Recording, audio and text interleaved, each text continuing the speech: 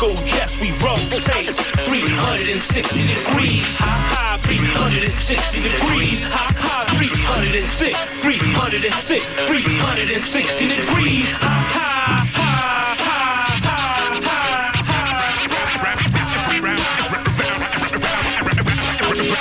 Round and round we go. To the circle, 360. Round and round we go. Good evening, everyone, and welcome to Full Circle, your cultural affairs radio magazine, produced by members of the First Voice Apprenticeship Program. On tonight's show, we are honoring fathers and fatherhood. With Father's Day coming up on Sunday, we wanted to celebrate the beloved father figures in our lives. We know that fathering is nuanced. Its realities don't always match the sugar-coated Hallmark holiday. Tonight, we'll dive into the joy and pain of fatherhood. On tonight's show, we'll hear an excerpt from an open love letter to Black fathers. We'll listen to poetry and commentary from sons about their fathers. And my dad joins us in the studio for a conversation about what fatherhood means to him. All that tonight on Full Circle. We are your hosts. I'm Cat Petru. And I'm Teresa Adams. Please stay with us.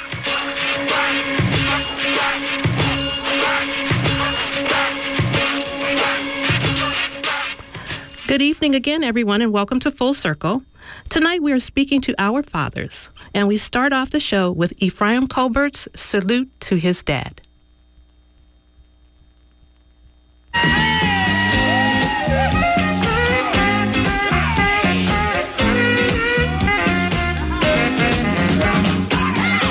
It's that time of year again, Father's Day. Strip malls and outlets across America will be selling ties, cufflinks, shave kits, and barbecue equipment during this summer holiday celebrating fatherhood. Backyards will fill with the smell of slow-cooked, delicious meat products. Kids will be running around with squirt guns trying to stay cool.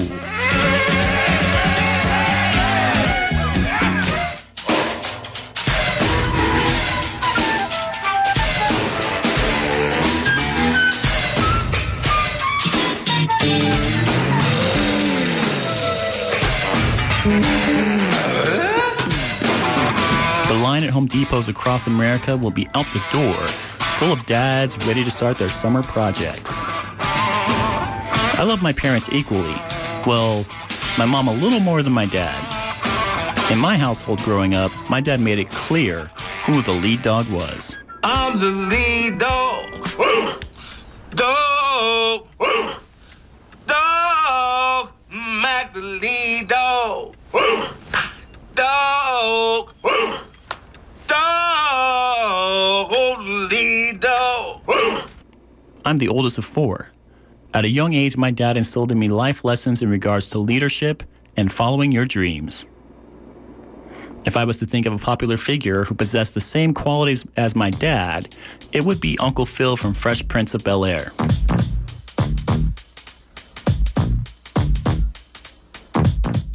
Nobody does anything without help, Will.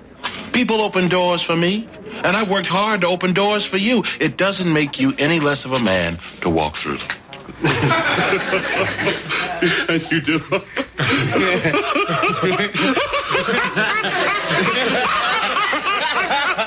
I don't know what to say.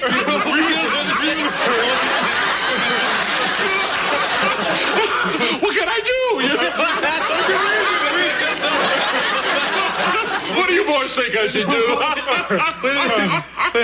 I don't know. Reward us for our honesty?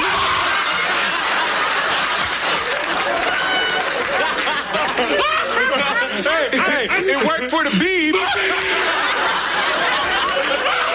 I look like a white guy named Ward? What is it that makes men act like that? It's testosterone, the male hormone. And women don't have testosterone? Oh, well, I believe they do, but theirs is dormant most of the time. Excuse me. Wait, Uncle Phil, hold on. You don't know the answer to none of these questions I'm asking you, do you? No, I guess I don't. Then why didn't you just say so? Because I'm a man. And you could be poetic. His corpulent flesh rolls around his bones like a thick chocolate pudding. Or scientific. He is so huge that food comes to him from the gravitational pull alone. Or you could be quizzical. Is that your head or is your neck blowing a bubble? You could be ribald, ironic, vaudevillian, whatever. But be creative. You got that? Anything you say, sir. Uncle Phil was a very wise man, but truthfully, could not compare to my father. My dad was able to take himself out of a dire living situation in inner city Detroit. He has worn several hats: as a minister, U.S. Air Force Staff Sergeant, Forest Service accountant, and worked as an actor for a couple of years. I love my dad. Bert Lamothe Colbert, Dad, happy Father's Day. And a happy Father's Day to all the dads out there. This is Audio Desperado, Ephraim Colbert.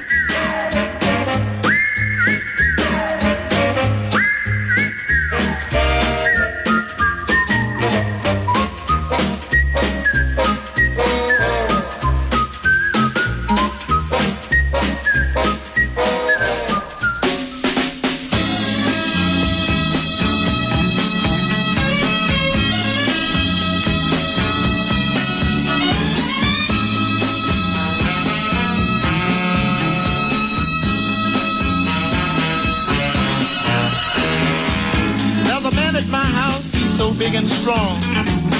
He goes to work each day and he stays all day long. He comes home each night looking tired and beat. He sits down at the dinner table and has a bite to eat. Never a frown, always a smile. When he says to me, "How's my child?" I say that I've been studying hard all day in school, trying very hard to understand the golden rule. I think I'll color this man father. Color him father. I think I'll color him love. Color him love. Said I'm gonna color him father. Color him father. I think I'll color the man love. Yes, I will. Color him love. He says education is the thing if you want to compete, because without it, son, life ain't very sweet. I love this man and I don't know why, except I'll need his strength until the day that I die. My mother loves him, and I can tell by the way she looks at him when he holds my little sister Nell. I heard her say just the other day that if it hadn't have been for him, she couldn't have found her way. I think I'll color him father. Color him father. I'm gonna color him love. Color him love. I've got to color him father. Color him love. I think I'll color this man love. Color him love.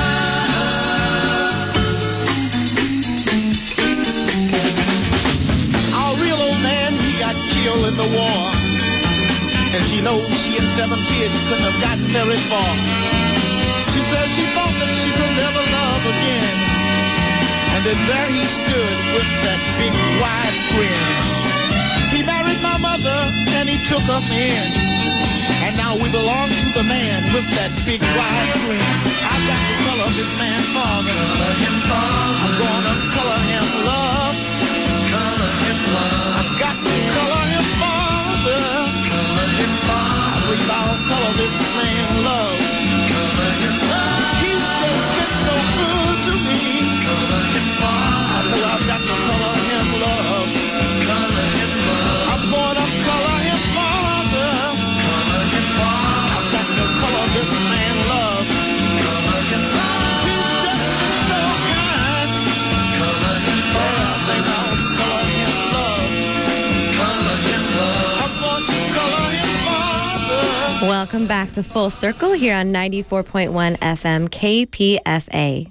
You just heard Color Him Father by the Winstons, and before that, A Salute to Dad by our own audio desperado, Ephraim Colbert.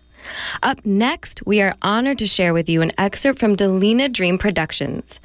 It was originally presented as a stage performance, a choreo poem, and we think the words alone offer a powerful message.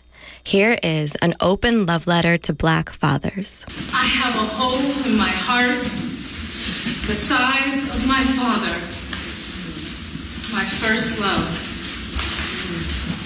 Not only do I believe you can do it, I know you will. He lifted me with those words more times than I can count. Let them swing first, but make sure you land first and last. Preparing me for a rowdy middle and high school life. This is good and I'm proud of you. But the real one is in 4 years. That was my 8th grade graduation. He never even finished high school. You like to put the cart before the horse. Try it the other way. And the first time he watched me wail from a big heartbreak. Do you, want some juice? That's my daddy. Sense of humor, wisdom, temper, face, party spirit, hand, defiance are every bit reflections of my own. No, he wasn't there the day I was born, and he wasn't there to see my first step. But he was my first step into truth, a world of human magnificence. Never give up, you got this. And human error. Going in the other room now. My first love, my first step into adulthood was to understand that he has demons, and I cannot fight them for him. The first step to overcome an addiction is to admit you have a problem with addiction is you can't give up. Once you give up, the needles and bottles and beer on the wall, behaviors, bad habits, and tempers that follow, you don't really give up. You simply replace it with another thing about the first step is it ain't the last step. You gotta commit. Step another time. And another time. And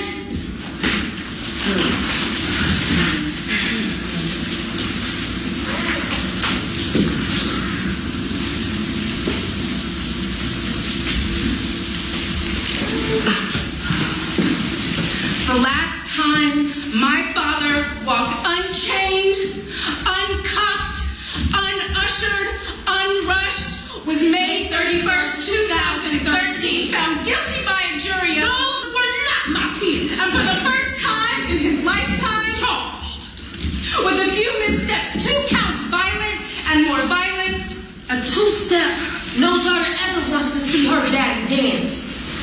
The only dance that has ever taken my rhythm away, moved only to stop, silence, muffle, bass too low, treble like temper too high, desire to cower, to crumble, to lay in dark, heavy. 7 years. 84 months. 84 months. 365 weeks. 2,555 days. 61,320 hours. 3,679,200 minutes. He does time in there while she does the same time on the outside. Step, breath, back into lungs, free into body, heavy heels to heal me, heel to heal him. Heaven help these heels hold us, help stand us, walk tall, step strong. Metatarsal to marley, melt metal, crack cement, cushion pot. You got this. Send steps to vibrate from daughter's soul to soledad. The first step to getting through this time is to step in the name of my first love.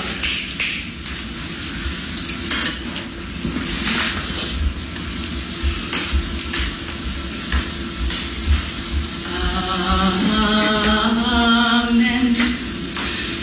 Amen. Amen.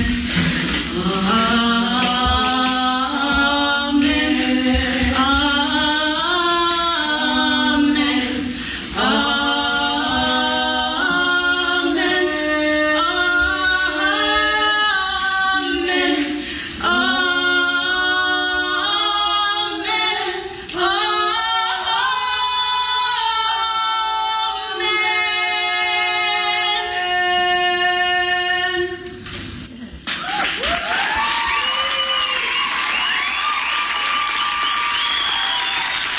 Welcome back to Full Circle here on KPFA 94.1.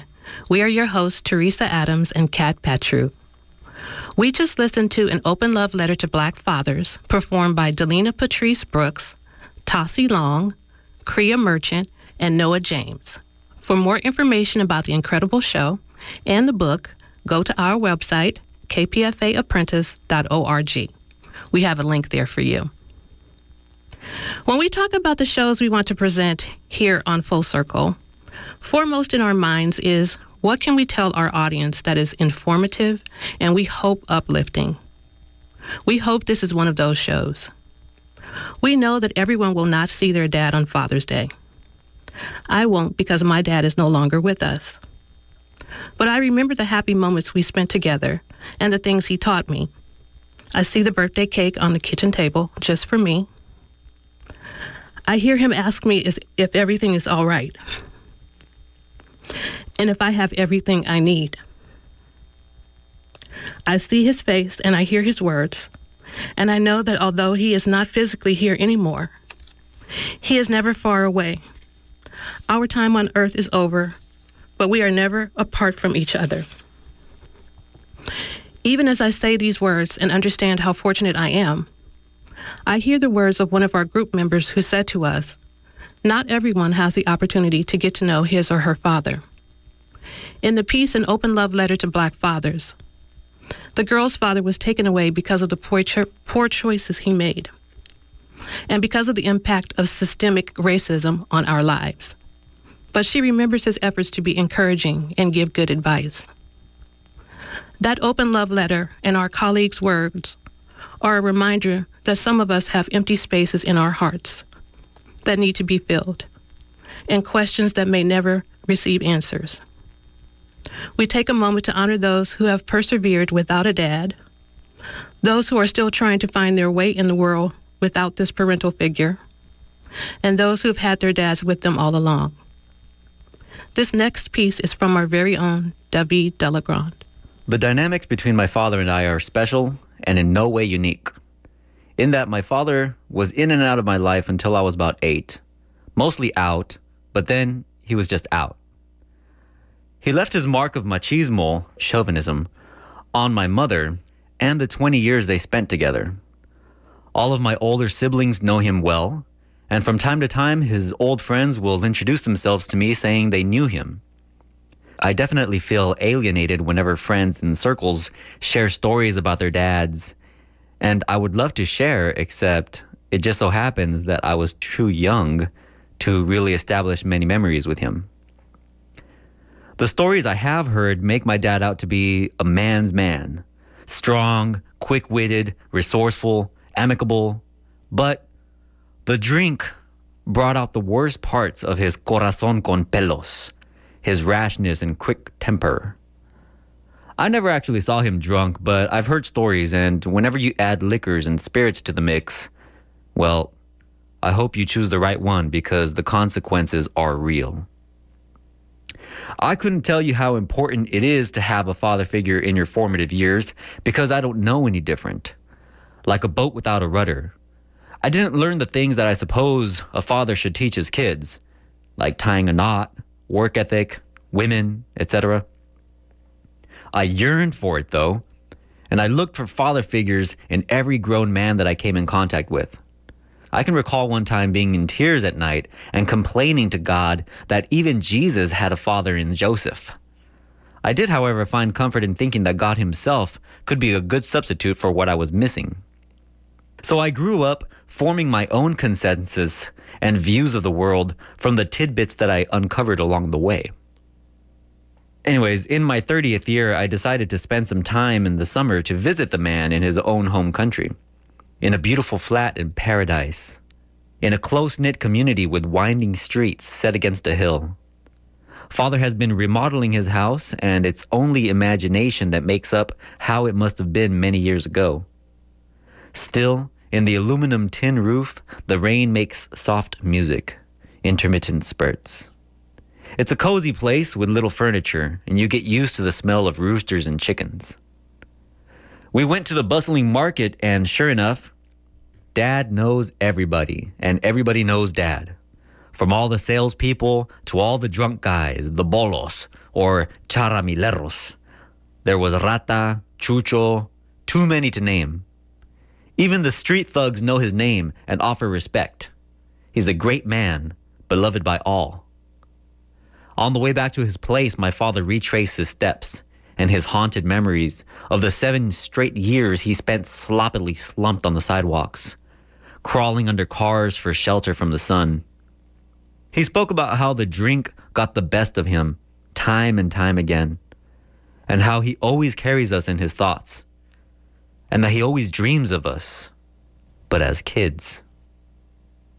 We sat around our usual evening talks and explored our anger a little bit.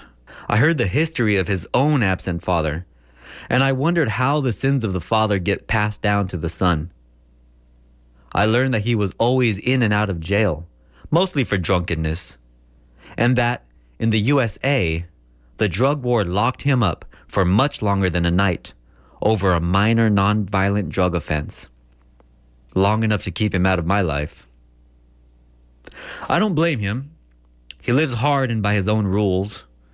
I can see that I would have been a vastly different person had he been around. For the better? I don't know. What I have learned is that the blood carries information in it. Without wanting to, I understand now why people would tell me, "You're just like your father." Before, it would anger me. Now I know that I have my own life in my hands, and I can be at peace with who he is. I asked him what his dream would be if he won the lottery, and he said that he would get a new car, a case of liquor, el venado, and a woman and go visit the country. He laughed, saying that he would probably spend it all, not die, and be poor again. I laughed at his joke as well, a little bit uneasily, as I wondered if he was serious. Regardless, in spite of circumstances and bad decisions, I know now that he is a good man. That was David de la Gran sharing reflections about his father. Thank you, David, for that powerful personal reflection. It's definitely not always easy to share these confusing and challenging aspects of our lives. No, it's not, because sometimes we have questions and we're just afraid to ask. Right, because we're taught not to go there or to show these feelings, especially as men who are so often socialized to have a tough guise. It is humbling and illuminating to share these accounts by such courageous men. And that term tough guys, G-U-I-S-E, is a play on words like tough guys, G-U-Y-S, by activist and scholar Jackson Katz, whose work disrupts the normalization of this kind of heteropatriarchal culture. And how does he do that, Kat? He demonstrates how mainstream media perpetuates this image of masculinity where men have to be tough or aggressive, where men aren't supposed to be sensitive or show emotion. It's like the machismo David was talking about in his piece. So in my mind, I think of that as the line in the sand where we find out, who's that great father and that neglectful father, and he put all of them together in his right. one It's piece. so much more nuanced than that. And leave it to you to identify that. Well, the personal is always political. Exactly. So up next, we have a poem from yet another creative and inspirational male figure. James Damiani is a passionate youth educator who has dedicated his career to generating safe, healthy spaces for young people and elders alike to grow and learn and find a sense of connectedness. He has been a writer and poet since he discovered the healing power of poetry at the age of 13, and is the co-founder of Naturally Expressive Leaders, an organization that uses restorative justice and expressive arts therapy techniques to support youth and adults alike as they cultivate resilience in the face of trauma. In this poem, James does just that, using the magical act of writing and sharing poetry to communicate and explore the healing of his relationship with his own dad. You only exist as an imaginary image in my mind. When I was young, I would find myself staring into the mirror, tracing the curves of my face, wondering which features were yours. I was never quite sure where our destinies would overlap. I asked my mother questions about you. Her pain and shame tainted the picture she would paint of you. Consequently, I could never find pride in being a product of your seed. She would only speak of weeds, making it hard for me to see how I could ever bloom into a flower. I desired to hear lovely stories about you. I would fabricate tales of power and grace handed down to me through your lineage, stories of you that would never come true. I longed to know of your roots, to understand the history that nurtured my growth. I created fables about my ancestors as I would look into the mirror and trace the curves of my face, trying to find you. I wished I could see you, hear your voice resonating in my words, but you always remained a mystery to me. I knew that your light shined through me, that your warmth nourished a fertile seed which was planted inside of my mother's womb, one that gave life to a curious, creative soul, one that gave life to me, a child that would bloom into a beautiful, beautiful man that you would never see.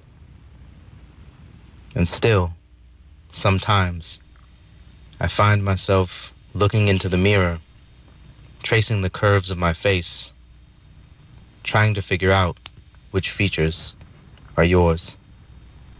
Wow. Welcome back to Full Circle on KPFA. Again, you just heard a poem from James Damiani. Yeah, wow.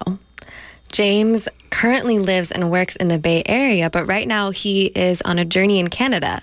So it's a huge honor that he took time to reflect on that relationship with his dad and share this poignant poem and reflection with us. Thank you, James. Thank you, James. Up next is our very own Freewheelin' Franklin. Whoop, whoop. He always comes through for us, and this time is no different. We asked the members of our group to tell us something about their fathers. Since different people live different lives and have unique experiences that mold the image of their fathers and lay out the story of why their fathers are the people they have become, this story gets sparked from the bold step the 49ers quarterback Colin Kaepernick took as he refused to stand for the national anthem back in August 2016. But its roots go back to the colonization of this land we call America. This is Why We Stand.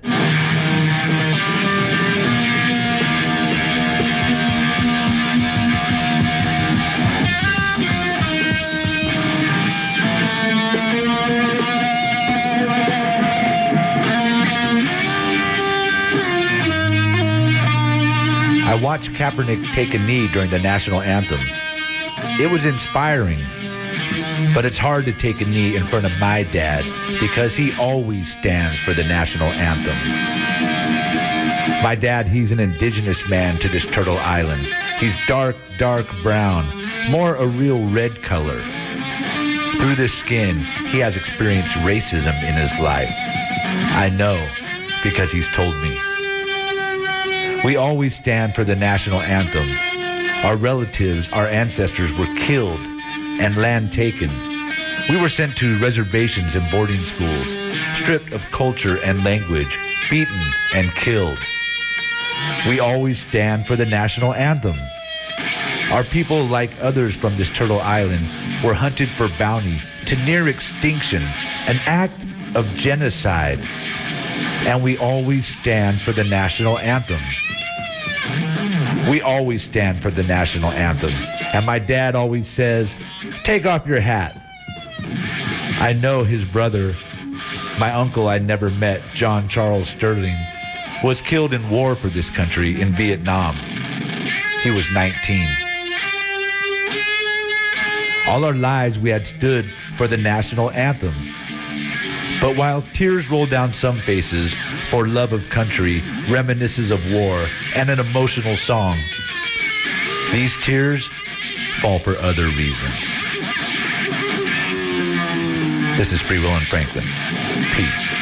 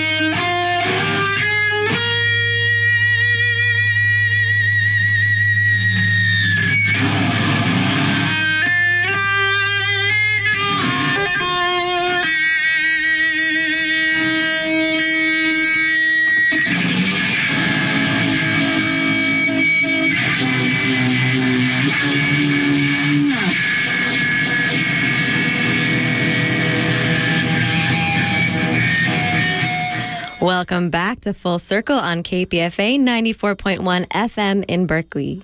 You just heard the Star Spangled Banner performed by the one and only Jimi Hendrix. Woo woo! And with that song, a commentary by our own technical director, Free Willin Franklin, who makes the statement, "Why we stand," and also subversively poses the question, why do we stand? On tonight's show, we're reflecting on fathers and fatherhood. We don't need to wait for Father's Day to honor these meaningful figures in our lives. Our relationships with our dads and our dads' relationships to us vary so much. From grief to longing, memory to triumph to heated debates, and the tenderest of moments, tonight we are recognizing the significance of fathers in our lives. We are your hosts, Kat and Teresa, and right next to me, I am thrilled to welcome my dad to Full Circle. Hello. My dad, Anthony Stephen Petru, was born in England to Czech parents. When he was 3 years old, they sailed on the Queen Elizabeth II to British Columbia, then moved to Santa Barbara when he was 6, and finally settled in Los Angeles when he was 7.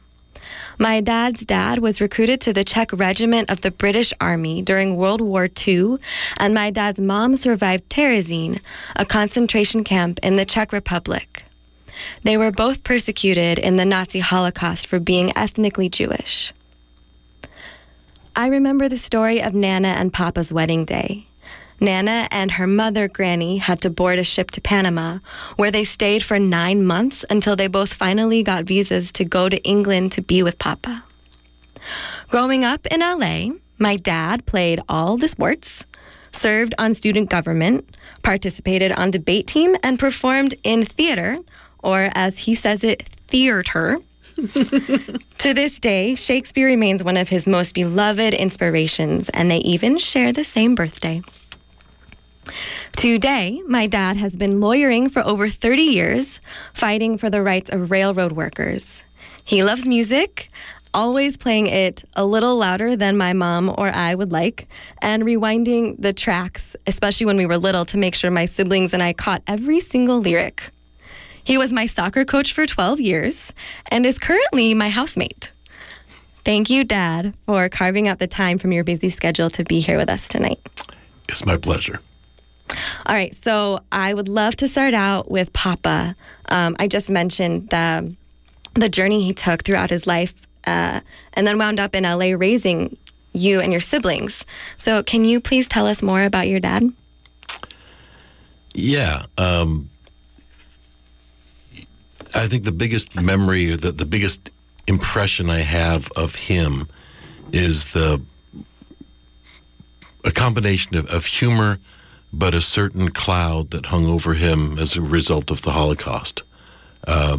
He clammed up about the experiences in the war and the effect of the war and the hatred, the distrust people had to each other had on his family, and it was very difficult for him.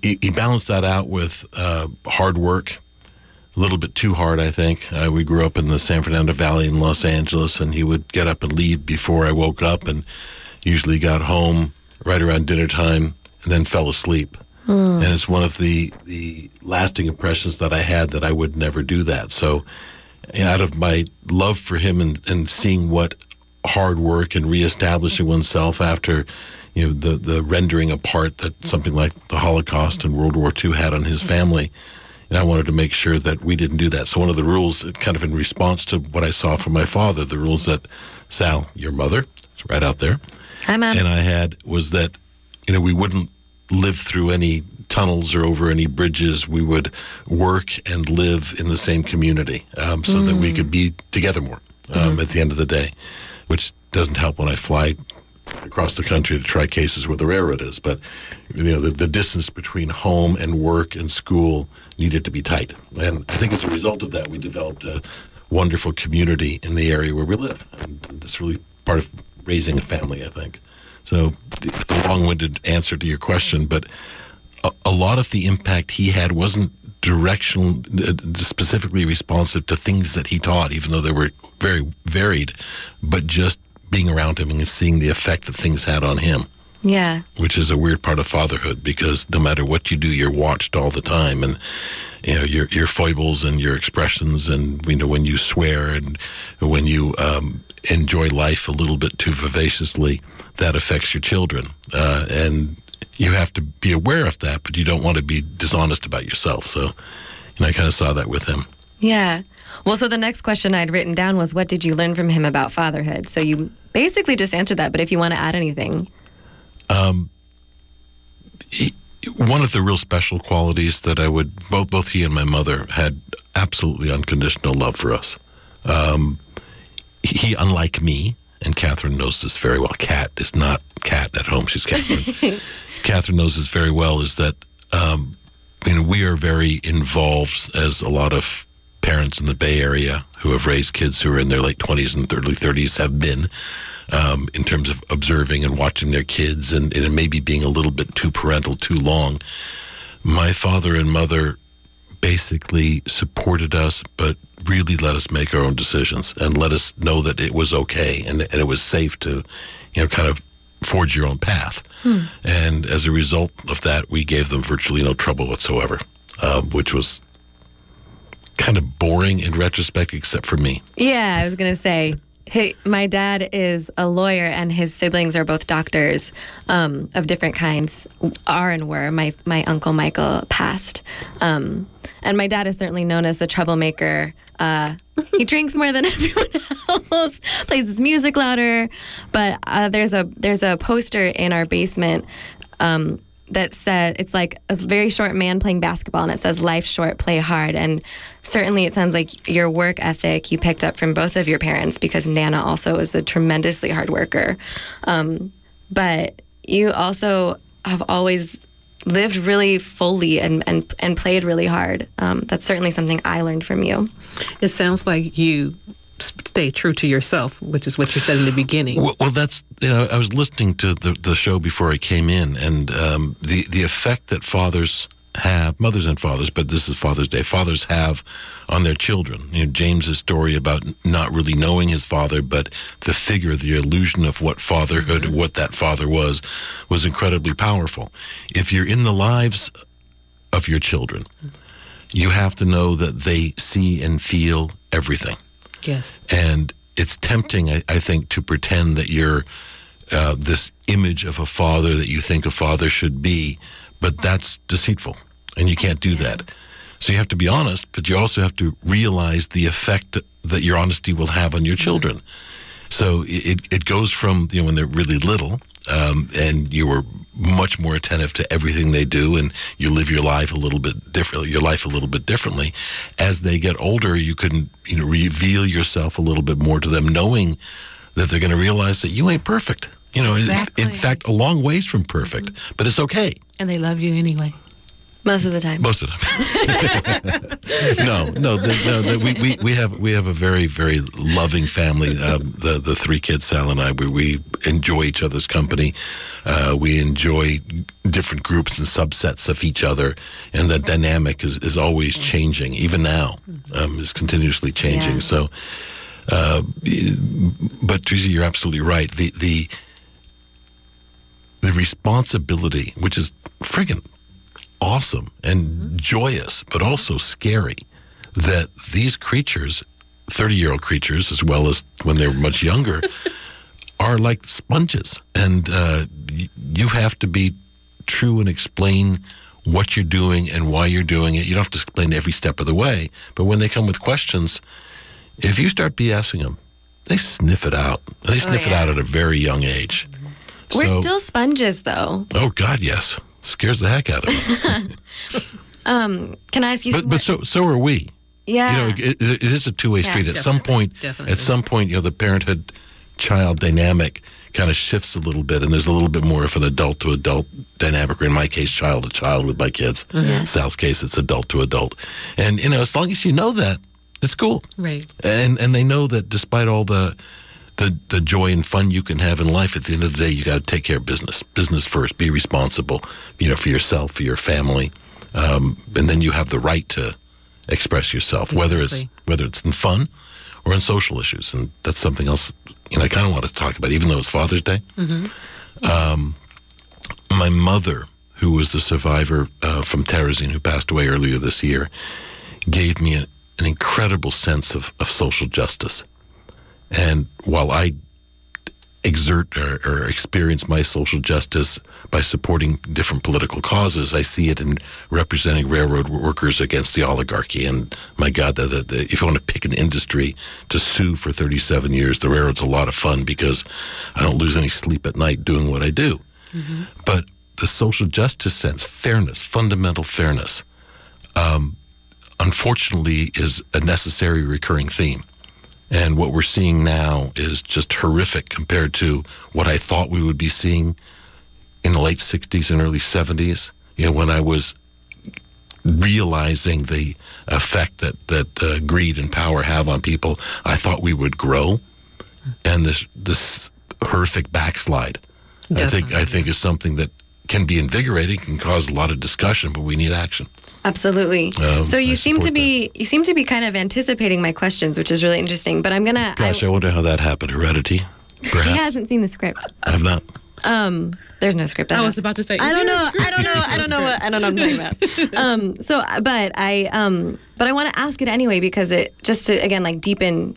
Just prod a little deeper. So I wrote, how do you think your parents' experience as Holocaust survivors and your experience as a very young immigrant has shaped you as a father? And again, you just spoke to this ethic of justice. But again, if there's anything else you want to add, if that's something you've been asked or even uttered before, I'm curious to know. It's part of my DNA. It's just about everything that I do at some level if I stop and think about it. Besides perhaps when I'm playing sports and just lost in the mind-body thing of playing tennis, for example, or when I played a lot of basketball. Outside of that, it permeates just about everything. You don't always think about it, but it's there. I don't want to get too heavy here, but what a megalomaniacal.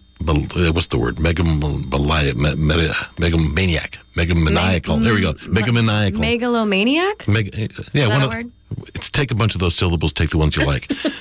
Narcissist with power, what they can do to the lives of ordinary people is something that I think about frequently. I'm not suggesting that the current situation is akin to the Holocaust, but is akin to power and what people with power can do if they want to have more power.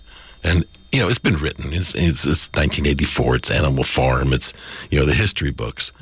But the fact is that it's there, and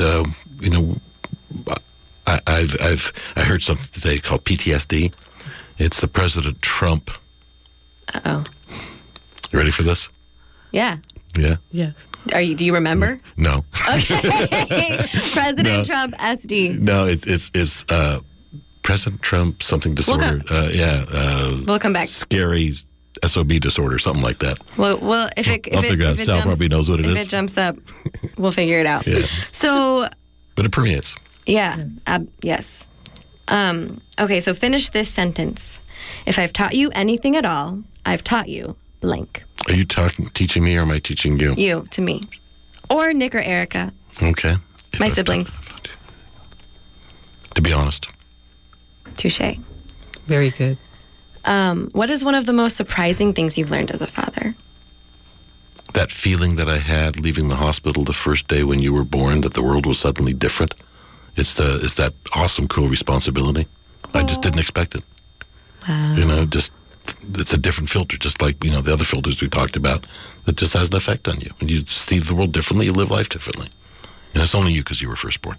It's obviously like Ephraim. We share that sense of pressure sometimes. But the other thing about that day that I was born is that so I've been told that my dad happened to notice that on the heart rate monitors that my heart rate was going down and my mom's was going up, and it turned out the umbilical cord was wrapped around my neck, and so the doctor had to manually remove the cord from my neck. So thanks for that. No problem. So what we do. I'm an older child. You're the oldest firstborn. Also? Yes. Well, that explains. There's a trend here. And I'm the baby though. Are you? Oh yeah. Yeah. Oh yeah. Doctor sue him. Okay, so can you share? Will you please reflect on 2 of your fondest memories from fatherhood thus far?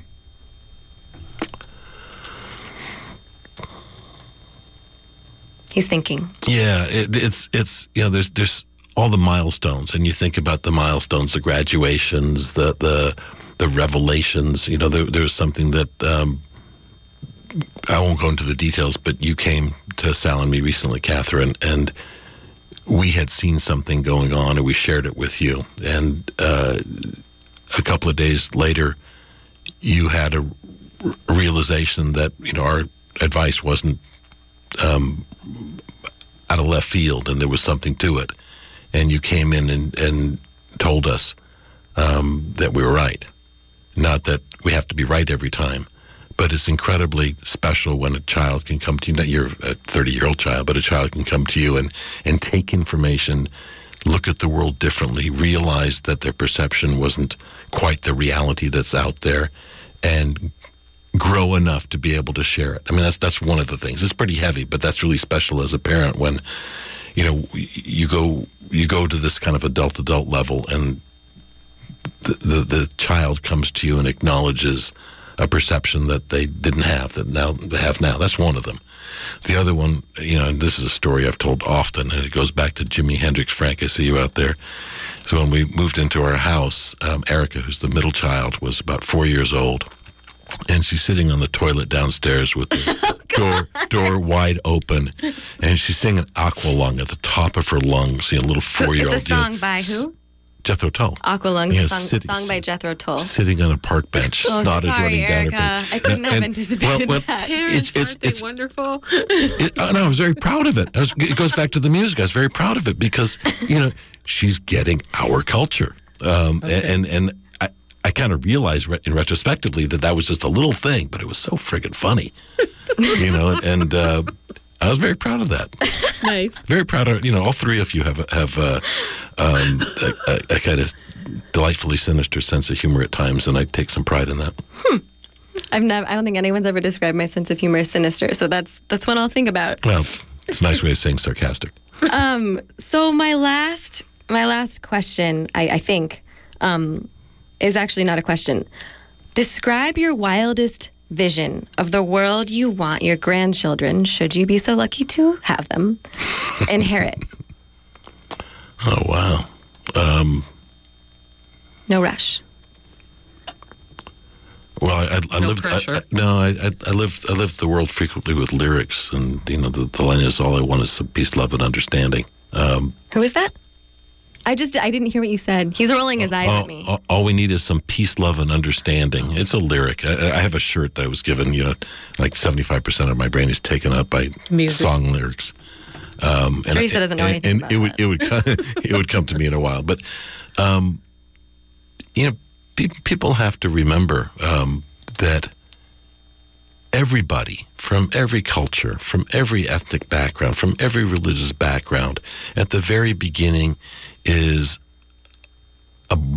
we get into the philosophers, relatively a blank slate without the impression of, cultural stereotypes and hatreds and people don't, for the most part, unless somebody has some serious genetic issues or chemical issues, people can love very easily in every culture. And going back to song lyrics, Sting had the line, I hope the Russians love their children too. Well, it's a silly question. Of course they do. But we have to kind of erase all of these geographic and religious and political lines and just get down to the core of respecting and loving each other. And by doing that, I think a lot of these other social justice issues can be eased in a very big way. But unfortunately, people with power tend to, or people who are scared or people in power, tend to create animosity between each other to be able to make themselves feel better, and we keep backsliding. So to answer your question, I would love not just my grandchildren, my unborn, unknown grandchildren, but I would like to, spend some years in a world where there's more of that open understanding and love, and the first impulse is like, I wonder who that person is. I wonder what their values are. I'd love to talk to them rather than they look different than me or they're from a different part of the hemisphere, part of the world, or they have a different accent. I learned something recently. I was down at a conference, and there's a lot of folks from the South there. And there's a stereotype that people with the Southern accents, you think they're really stupid. Well, they're not. They just have an accent. So it's as simple as that, just to get over it. Right. So it's utopian, but it's not unreal. It's kind of really reptilian and basic. In our reptilian brains with a mammalian brain around it, then the human brain, the core can be love and support rather than fear and hatred. So I'd like to see a little bit more of that. I'd like to see a lot more of that. That would be really nice. It would be nice. Is there anything either of you want to add before we wrap up the interview? Well, I just think it's amazing to have your dad here in the room with us. I think it's fantastic, and I love the interaction between the two of you. That great sense of humor comes out with from both of you. A lot of it shouldn't be on the air. Oh, okay. No, it's you gotta you gotta be yourself, and you gotta realize the effect that yourself has on other people, and that's sometimes hard. It's usually for me, I've sometimes check it as soon as I've said it or done something. Yeah. Some people have governors that are a little bit better than mine, but that's who I am. Well, I always hear that expression, or I've heard that expression before. You have to be aware of who you are when you walk through the door.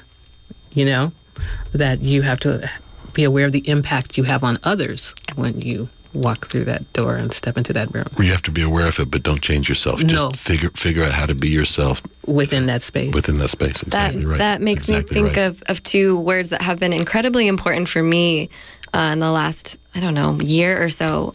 Integrity and dignity, because as a 30-year-old who in the Bay Area is living with my parents, who sometimes agrees and sometimes doesn't with the way that they're living their lives. By the way, that's almost a majority demographic these days. Yeah. I love them. And so to find that balance between finding my own inner compass and still honoring how much support and nourishment and unconditional love they've given me my whole life is something I'm learning. So integrity and dignity. Yeah, it's nice. And it makes me miss my dad. But I also appreciate all of the time I had with him. So it's nice to see the two of you. It brings back good memories. It's fun, but it doesn't mean you're going to live with us forever. No, definitely not. So thank you, Dad, for being here. Happy Father's Day. Thank you. I love you. I love you too. So we're going to take a short music break right now. Okay.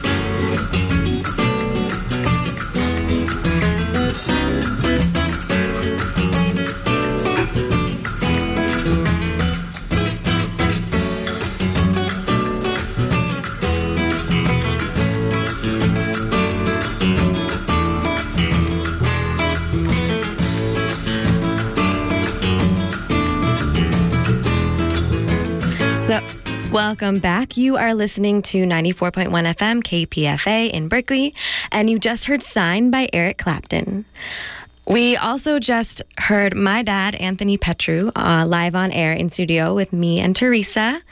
And I just want to say thank you again for being on the show.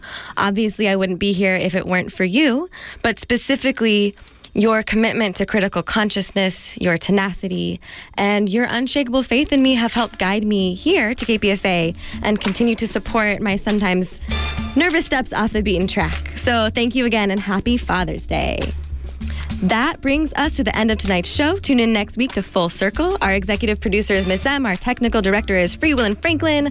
Joy Moore is our production consultant. We've been your hosts, Teresa Adams and Cat Petru. Special thanks to Sylvia on the ones and twos and Darlene, our tech assistant. Thank you for joining us tonight on Full Circle. Stay tuned. La Onda Bajita is next. Happy Father's Day, everyone.